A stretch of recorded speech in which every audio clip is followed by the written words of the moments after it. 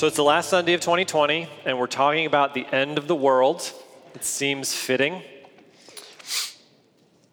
This passage in Matthew is what's called the Olivet Discourse. Jesus comes away from Jerusalem and meets up with his disciples privately on the Mount of Olives and speaks to them for the next couple chapters. And it deals primarily with what we call eschatology. Eschatology means the study of the end or the study of the last things. And there's quite a bit of the Bible that is devoted to talking about how the world is going to come to its completion, and this new world is going to be inaugurated by Jesus. So, if you're unfamiliar, the study of the end times is a pretty controversial subject. There are a lot of opinions about how to understand these passages in Matthew and the book of Revelation and some of the prophets in the Old Testament. And I grew up learning a very specific perspective on this part of theology, and I felt really good about it. It made sense to me. But then something happened that I think is illustrated in Proverbs 18:17, which says, "The first to state his case seems right until another comes and cross-examines him." And so what I began to do as I got older is I started to read the perspectives of other faithful Christian scholars that have different ideas about how to understand these passages. And I thought, man, those guys seem smart, and that really makes sense too. And now I don't know what to think.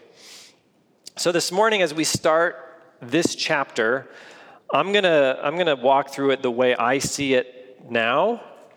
I may change my mind. If you don't agree with me, that's okay too. You may change your mind.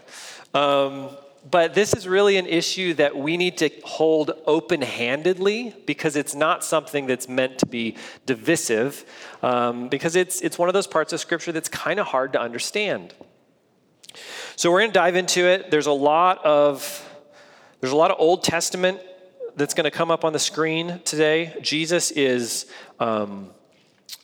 really channeling his understanding of the Old Testament scriptures here, and so I think we're going to spend a lot of time referencing back to the prophets to kind of make sense of what Jesus is talking about. But starting in verse 1. As Jesus left and was going out of the temple, his disciples came up and called his attention to its buildings. He replied to them, "Do you see all these things? Truly, I tell you, not one stone will be left here on another that will not be thrown down." So Jesus, for the last couple chapters, has been hinting that Jerusalem is going to be destroyed, that the temple system is going to be put to an end. Even in the end of 23, he says, "Jerusalem, Jerusalem, who kills the prophets and stones those who are sent to her, how often I wanted to gather your children together as a hen gathers her chicks under her wings, but you were not willing. See, your house is left to you desolate."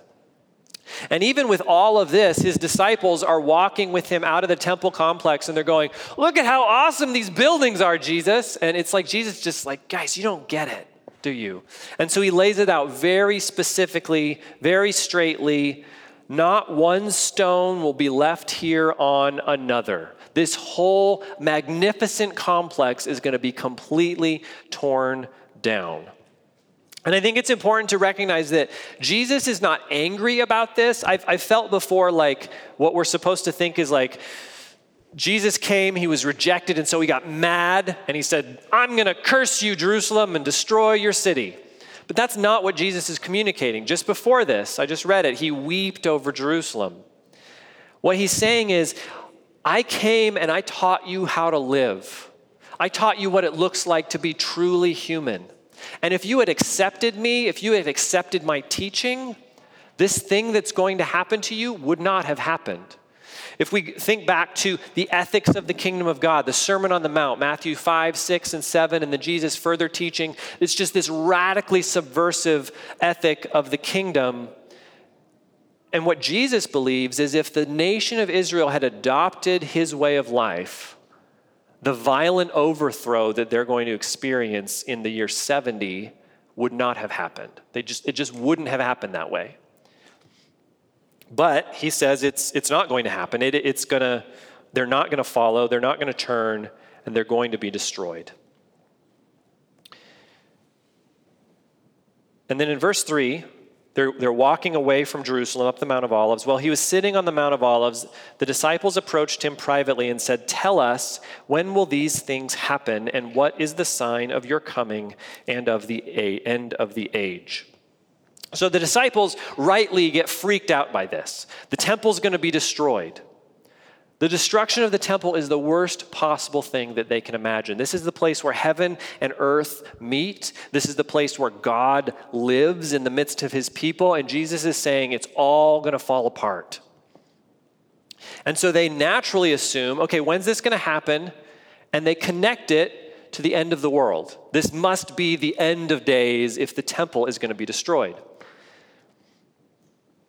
And I feel like we know what that's like. I mean, it's been a really rough year, and like things happen over and over and over again this year in 2020, and everybody thinks like this must be the end. When the murder hornets came, it must be the end. Where's that in Ezekiel? Like obviously it's the end of the world. And this is the kind of thing that the disciples were thinking. If the temple is being destroyed, it must be the end of the world. And so they ask two questions. When will these things happen? And what is the sign of your coming and of the end of the age? And you might look and go, well, that sounds like three questions, the sign of your coming and the end of the age. But the Greek grammar doesn't really allow for there to be three questions. The sign of your coming and the end of the age is a single statement. And so the disciples want to know, when is the temple going to be destroyed? And when are you going to return? And these two questions, they're going to frame everything that Jesus says afterwards. And the way we understand what he's saying is based on how we believe he's answering these questions. Because they're asking about two different things, and I've got a slide here. It's a simple timeline. The fall of Jerusalem. We know that Jerusalem was destroyed in the year 70 by Titus and the Roman legions. And then there's this other event, the return of Christ. Hasn't happened yet. And the little word there, parousia, that's the Greek word that means coming. It has to do with like an official royal visit. If the Caesar was coming to your town, he would be making a parousia. So it's a special word. When is Jesus going to come back? And as we read these sections of Matthew, sometimes it's going to seem like Jesus is talking about the first event, and sometimes it's going to seem like Jesus is talking about the second event. And so however we understand this passage, we have to understand it in a framework of what he's talking about. And I've got four options we can think through. There's probably more. The first one is that Jesus thinks that his coming, his parousia, will take place in the year 70. And he's wrong. And some scholars who don't believe in the divinity of Christ would say that Jesus thought he could see the coming war. He knew there was going to be this big battle, and he is going to return then. And obviously he didn't do it, so he messed up. I'm going to go out on a limb and say that Jesus is never wrong, so we're going to reject that view. The second one is we could say that Jesus is only talking about his parousia, and everything he says is far future. So we start reading what he says, and in order to accept this view, we have to think the disciples asked two questions, one about the temple and one about his return, and he just ignored the first one. He just pretended like they didn't say that, and he's just talking about his future return. And that strikes me as odd that he wouldn't speak to the big elephant in the room, the destruction of the temple, the thing that was causing them so much anxiety. Number three, we could say that he skips around. Sometimes he's talking about AD 70, sometimes he's talking about his parousia, but he's not really indicating which is which. One verse is about this, and the next verse is about that. And that's possible. Jesus was often cryptic in the way he talked, but he wasn't usually cryptic when he was speaking privately to his disciples. And this is what he's doing here. This is a private conversation. He usually kind of opens the eyes of his disciples by telling them things clearly. And then that brings us to the fourth option, is that Jesus talks about 70 AD first, and then his parousia second. He answers the first question first, and then he answers the second question. And this is what I think Jesus is doing in this passage. And what I think is happening is that this entire section of Scripture that we're talking about today is about the year 70. I think everything that Jesus has to say is about about the destruction of the temple in the year 70. And then next week, he's going to very clearly change the subject to talking about his return. And sometimes that's kind of confusing. And we're going to see there's some things that he says, they're like really weird, and you think that couldn't have happened then. It sounds crazy. It must be happening far into the future. But I think what Jesus is doing is he's using the Old Testament to speak figuratively about things that are going to happen very shortly. So, verse 4, Jesus replied to them, "Watch out that no one deceives you. For many will come in my name, saying, 'I am the Messiah,' and they will deceive many. You're going to hear of wars and rumors of wars. See that you are not alarmed, because these things must take place, but the end is not yet. For nation will rise up against nation, and kingdom against kingdom. There will be famines and earthquakes in various places. All these events are the beginning of labor pains."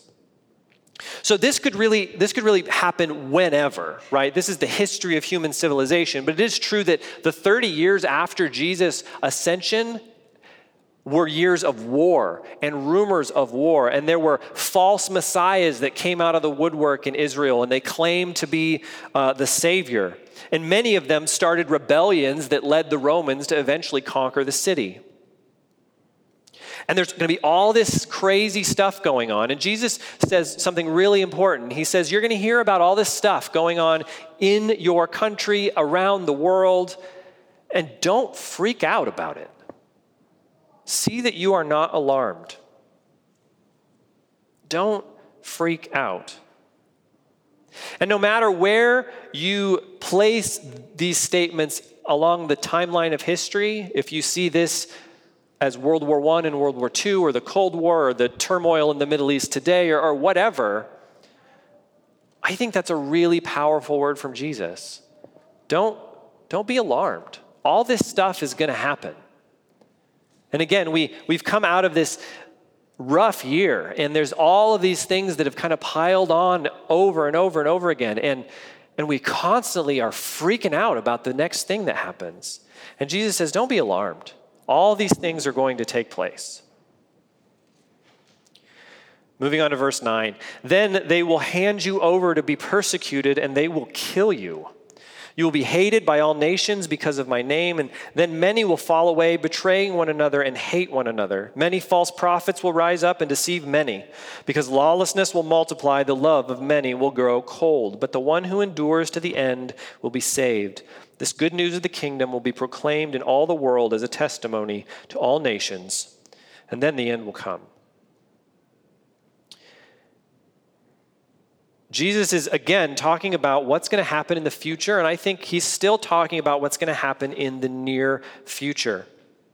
In the book of Acts, the idea of the word all the world happens quite often. I want to read you a couple examples. In Acts 11:28, he's talking about a prophet. One of them, named Agabus, stood up and predicted by the Spirit that there would be a severe famine throughout the Roman world. This took place during the reign of Claudius. The phrase the Roman world is actually the same phrase that Jesus uses here in all the world. It would have been known that all the world is all the world that we know about and understand, the Roman Empire. Acts 19:27 says the same thing. Not only do we run the risk that our businesses may be discredited, but also that the temple of the great goddess Artemis may be despised and her magnificence come to the verge of ruin, the very one all of Asia and the world worship. These men in Acts say that Artemis is worshipped by all the world. Jesus says in Matthew 24 that the good news of the kingdom will be proclaimed in all the world, and that's exactly what we see happen in the ministry of Paul. In Acts 17:6, Paul's enemies, when they did not find them, they dragged Jason and some of the brothers before the city officials, shouting, "These men who have turned the world upside down have come here too." And while it's easy to read these verses as this is something that hasn't happened yet because there's tribes in New Guinea or wherever that haven't heard the gospel, I don't think Jesus is saying that. I think Jesus is saying the gospel is going to go out to the known world very quickly. And what does he say? What advice does he give his people here? He says, the one who endures, endure, hold on. Don't quit. And proclaim the good news. And I think, again, at the end of a really rough year, going into a new year, looking for hope, it's good counsel. Hold on. Keep on keeping on. And proclaim the gospel of Christ. Verse 15, so when you see the abomination of desolation spoken of by the prophet Daniel standing in the holy place, let the reader understand. Then those in Judea must flee to the mountains. A man on the housetop must not come down to get things out of his house, and a man in the field must not go back to get his coat. Woe to pregnant women and nursing mothers in those days. Pray that your escape may not be in winter or on the Sabbath, for at that time there will be a great distress, the kind that hasn't taken place from the beginning of the world until now, and never will again.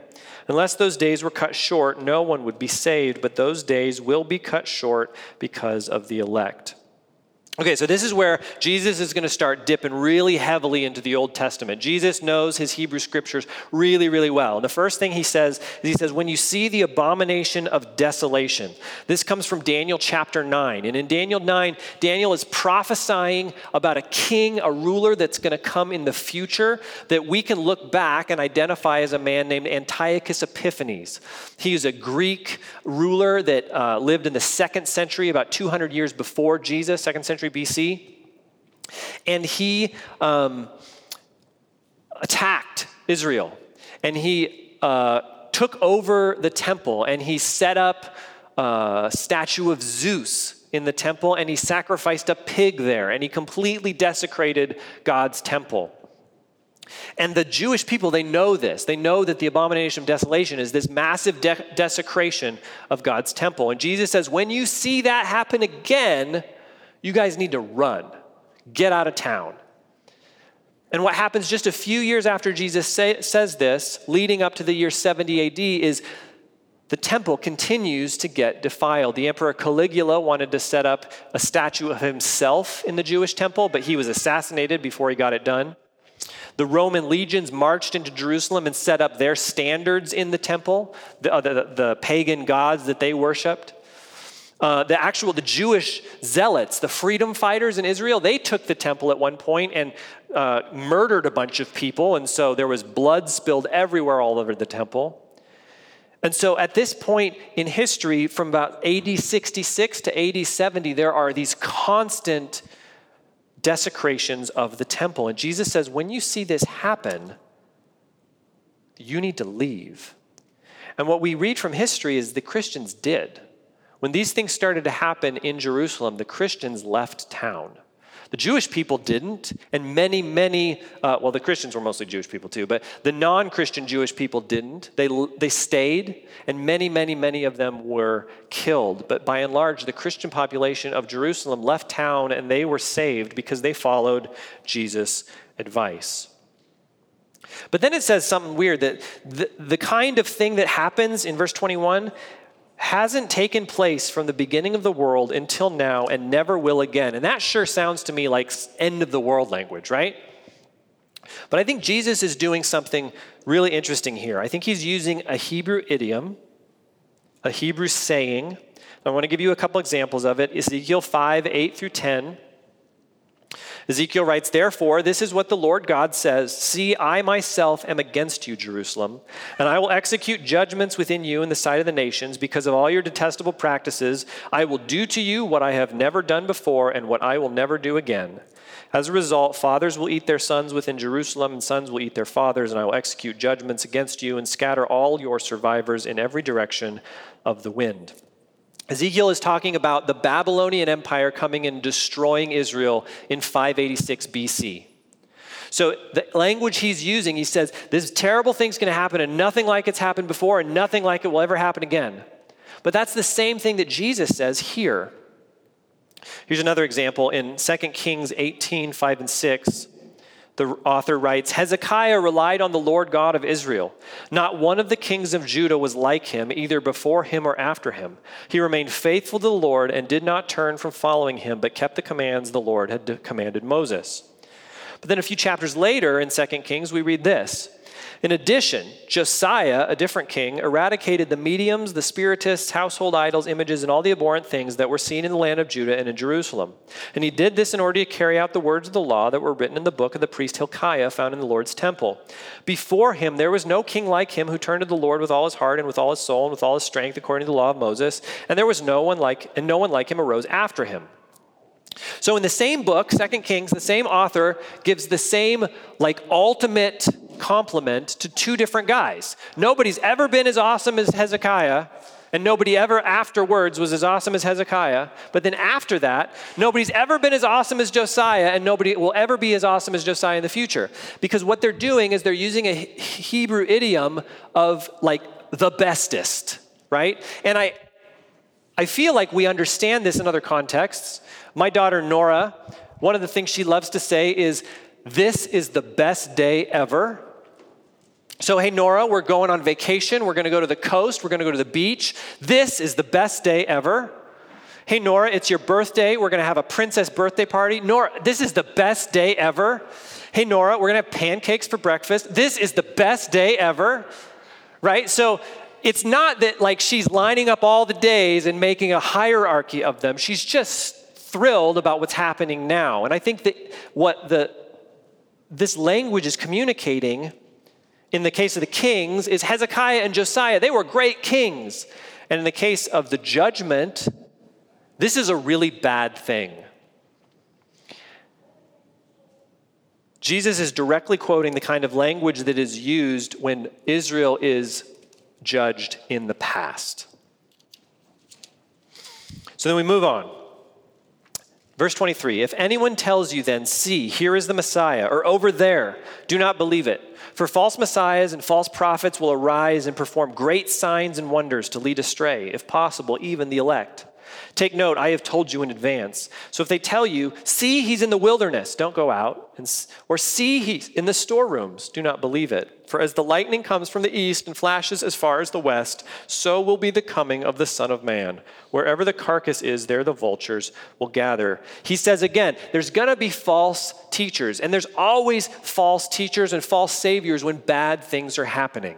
Whenever there's destruction or war or natural disaster or societal change, there's always going to be people that are going to use that to their advantage to gain a following. And Jesus says, if somebody's all like, he's living out in the wilderness or he's in the basement of this house, don't believe them. When I return, the parousia, that word, the coming of the Son of Man, everyone will see it. There will be no question when Jesus returns. That's this vulture thing. Wherever the carcass is, there the vultures will gather. It will be obvious. When you see a bunch of birds around a body, you know what's going on. There's not going to be any guesswork involved. Verse 29. Immediately after the distress of those days, the sun will be darkened and the moon will not shed its light. The stars will fall from the sky and the powers of the heavens will be shaken. Then the sign of the Son of Man will appear in the sky and all the peoples of the earth will mourn and they will see the Son of Man coming on the clouds of heaven with power and great glory. He will send out his angels with a loud trumpet and they will gather his elect from the four winds, from one end of the sky to the other. And so now we go, he must be talking about the far future here. How in the world could he still be talking about the destruction of Jerusalem? Well, again, I think Jesus knows his Old Testament, and he is quoting the prophets. I've got a long passage in Isaiah I want to read you. Isaiah 13 starts like this.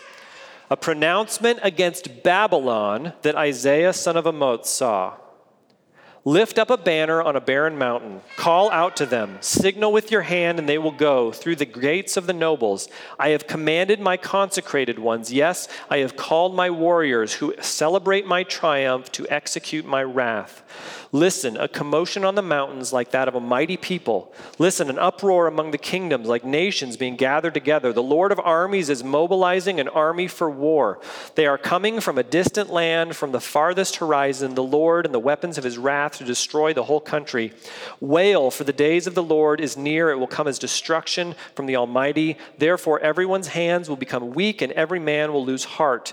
They will be horrified. Pain and agony will seize them, and they will be in anguish like a woman in labor. They will look at each other, their faces flushed with fear. Look, the day of the Lord is coming, cruel with fury and burning anger, to make the earth a desolation and to destroy its sinners. Indeed, the stars of the sky and its constellations will not give their light. The sun will be dark when it rises, and the moon will not shine.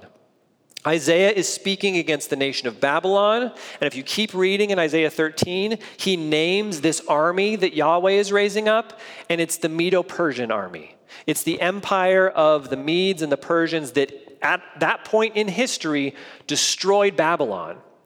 And yet the language he uses makes it sound a lot more cosmic than what we saw happen. And that makes sense according to what I believe about the world, because I believe that there are cosmic powers fighting battles out in the world, and nations are overseen by spiritual beings. And so to fight against Babylon is a real spiritual battle.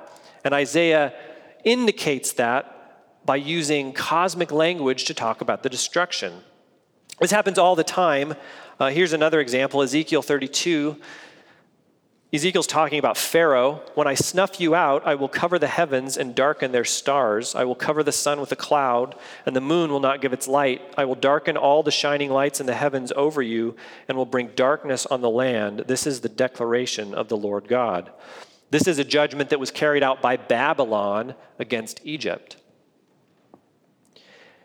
And I think Jesus is doing a really powerful thing here. He's saying this destruction of the holy city, your prized possession, well, Jerusalem has become like Babylon. Jerusalem has become like Egypt. Those foreign powers that oppressed you, that hated you, you've become just like them. And the judgment of God is coming on you now, just like it came on them. And again, I think we recognize this when we're not in the Bible.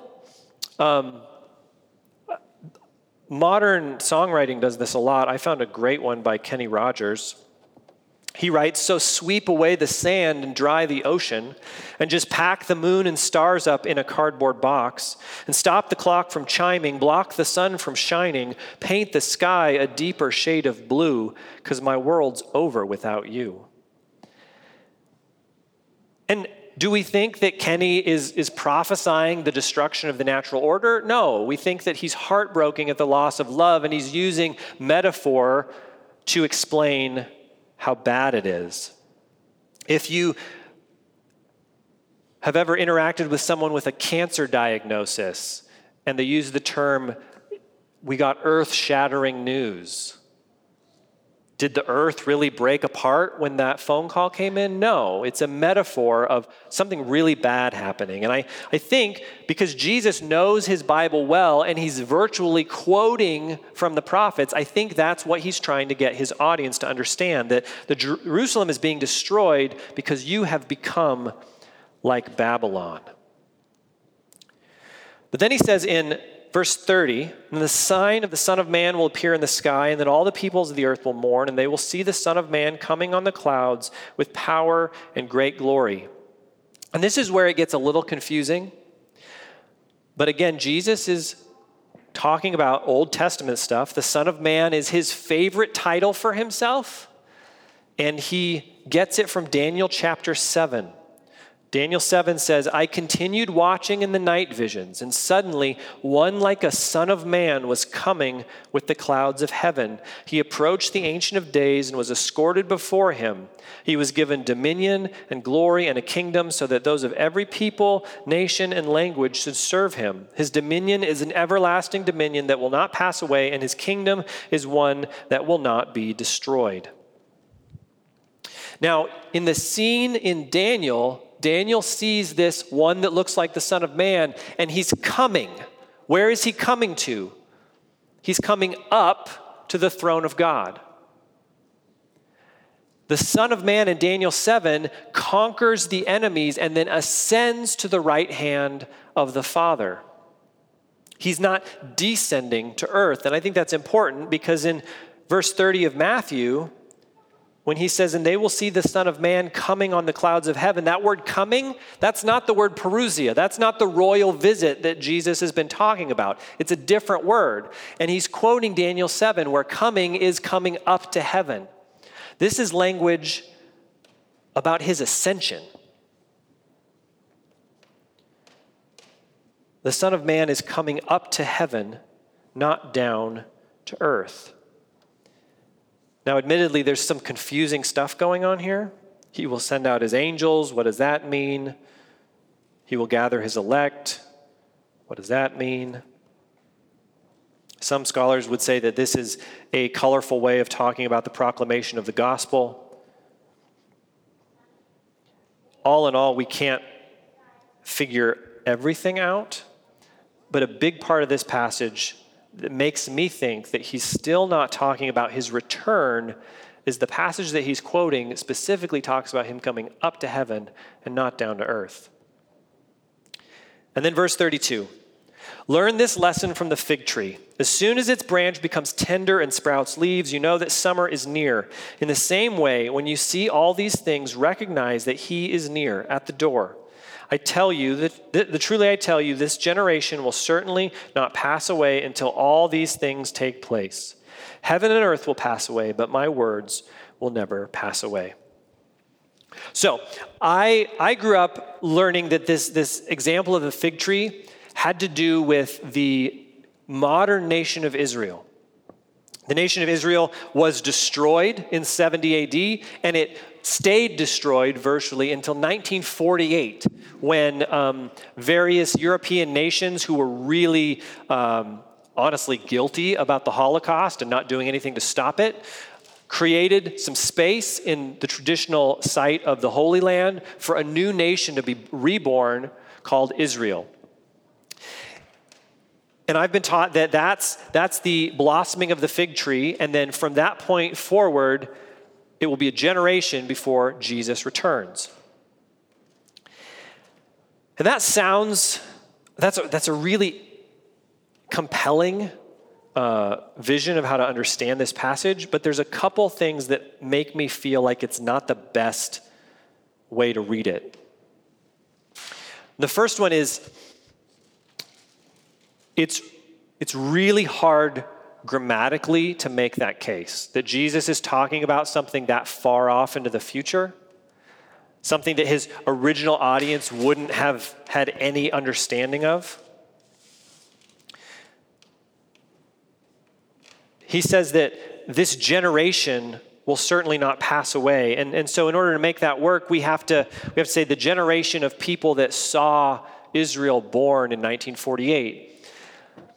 Typically, a generation in Scripture is 40 years. And so if you were around at the time, you may have heard about all the excitement in 1988, that Jesus is going to come back this year because it's been 40 years from 1948. And that didn't happen. And so then, well, maybe a generation is 50 years, and then it was 1998. And then maybe a generation is 100 years. But usually, a generation is 40 years. And 38 years after Jesus said this, Jerusalem was destroyed. It makes a lot more sense to me that Jesus is talking about the generation of people that he's speaking to. Because every single other time, and you can look this up in Matthew, when Jesus says this generation, he's talking about the people in the room. And so for him to use the same language, this generation, and be talking about people that won't be born for thousands of years, seems a little weird. I think what Jesus is still talking about is the destruction of Jerusalem. He's still answering the first question. He's still saying, when you see stuff get crazy, you know it's going to happen soon. And in AD 66, it started a year of what's called years of the Jewish wars, a 4-year period where rebellions continued to break out year after year, and false messiahs gathered militias and attacked Roman garrisons. And finally, the Caesar just said, I've had enough. And they laid siege to the city, and they destroyed it, and they burned the temple to the ground. And I think Jesus is still warning the people, his disciples, that this is going to happen, and you need to be aware of it. and you need to get out of town when it does. I think this whole section is Jesus answering the first question about the destruction of the temple. Because then, and we won't get very far, but in verse 36, he says, now concerning that day and hour, no one knows. I think he abruptly and clearly changes subject there and moves on in verse 36 to answering the second question. When are you going to return? When is going to be the end of the age? And through the end of 24 and all of chapter 25, Jesus is going to do this extended teaching on what it's going to look like when the Son of Man returns in glory. So what do we do if Jesus is issuing a warning to his disciples about a political military disaster that happened a long time ago? What do we do with that? Well, I think Jesus has three important things to say about being a disciple of Christ when life is hard, when you're entering a dark period in your life. And I've had many conversations over the last year about what if the country goes this way? What if our freedoms are curtailed? What if fill in the blank happens? What if things get bad for us? We've lived in a nation of just unparalleled prosperity for generations. And what if that changes? What do we do? Well, what does Jesus say? First of all, he says, don't be alarmed. God is in control. Don't be afraid. And I know it's easy to say that. It's harder to do it because fear just kind of comes upon you. But some of us really need to grow in this area. Some of us are really genuinely freaked out about fill in the blank. And whatever it is, for some of us, it's sin. And I know we don't like to talk about that as sin, but sometimes fear is sin. It's failure to trust in God for who you are and what you have and what your needs are. And if your life is just constantly anxiety over whatever your particular issue is, you need to take that to the cross. You need to give that to Jesus and say, God, you are in control. And no matter what happens, I am yours. The second thing Jesus says, he says, hold on, endure. Don't give up on the way of Jesus. I felt several times this year like, man, should I just quit? Like this year is awful. Like I don't even know why I try anymore. But that's easy, right? It's easy to give up sometimes. If you're feeling that way, go back and read the Sermon on the Mount this week. Go back and read Matthew 5, 6, and 7. Remind yourself of what kind of people we are called by Jesus to be and empowered by his Holy Spirit to be.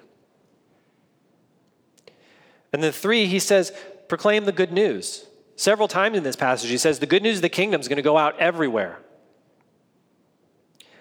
The only thing that's going to pull us out of whatever mess we seem to be nosediving into is the gospel. Make a habit of proclaiming it to yourself. Get up in the morning and remind yourself of who you are in Christ, of how he has forgiven you of your sin, and he has saved you from death, and he has made you new. And then tell it to everybody that's going to listen to you. When the world is falling apart around us, that's the time that the good news about Jesus shines the brightest. And so if it's really true that things are going sideways in our country, in our world, in our state, in our city, then now is the time to be bold about the gospel. Now is the time to give people hope that can't be found in government and society and Instagram. So, I know that was a lot. We could have spent weeks in that passage, and I flew through it in 30 minutes. Are there problems with the way I explain that? Absolutely. And if you have a different view, I'm sure you've got them all in your mind of like, well, this doesn't make sense of that. And I get it. Prophecy is hard. Whatever view you take of what Jesus is saying here, there are going to be problems that you have to wrestle with. If you hold that Jesus is speaking primarily about a date far in the future in this section of the text, there are questions that don't make sense. If you hold, like I just went through, that he's talking about 70 AD, there are things that don't quite make sense. And that's okay. I think it's worth it to continue to study, to continue to learn, to continue to grow, to talk about those things together, if that's your things. I know some of you don't care about prophecy at all, but for those of us that do. But regardless if these are things that Jesus is warning his first century followers about or things that he's warning his last days followers about, he's still asking us to be committed. He's still asking us to rest in his peace. And he's still asking us to proclaim the gospel to everyone we know. So we're going to take communion as we always do. This is preaching the gospel to ourselves, right? This is reminding ourselves that we are a blood-bought people. Jesus' broken body and shed blood is represented by the cup and the juice. These are the things that adopt us into the kingdom of heaven. This is our identity. This is who we are. More than any other identity that our culture wants to place on us, our primary identity is we are Jesus' people. And when the world is falling apart around us, Jesus still sits on the throne. The Son of Man has come up to the Ancient of Days, and he is ruling and reigning on the throne of God. And we are called to live as his people in a time that is potentially hard. And it would be my prayer that would give us hope, even when our circumstances are rocky, that Jesus is on the throne, and Jesus is going to return to make all things right.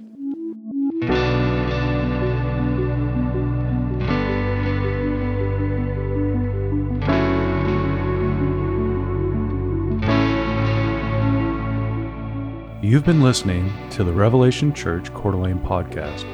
Learn more about Revelation Church at revelationcda.com.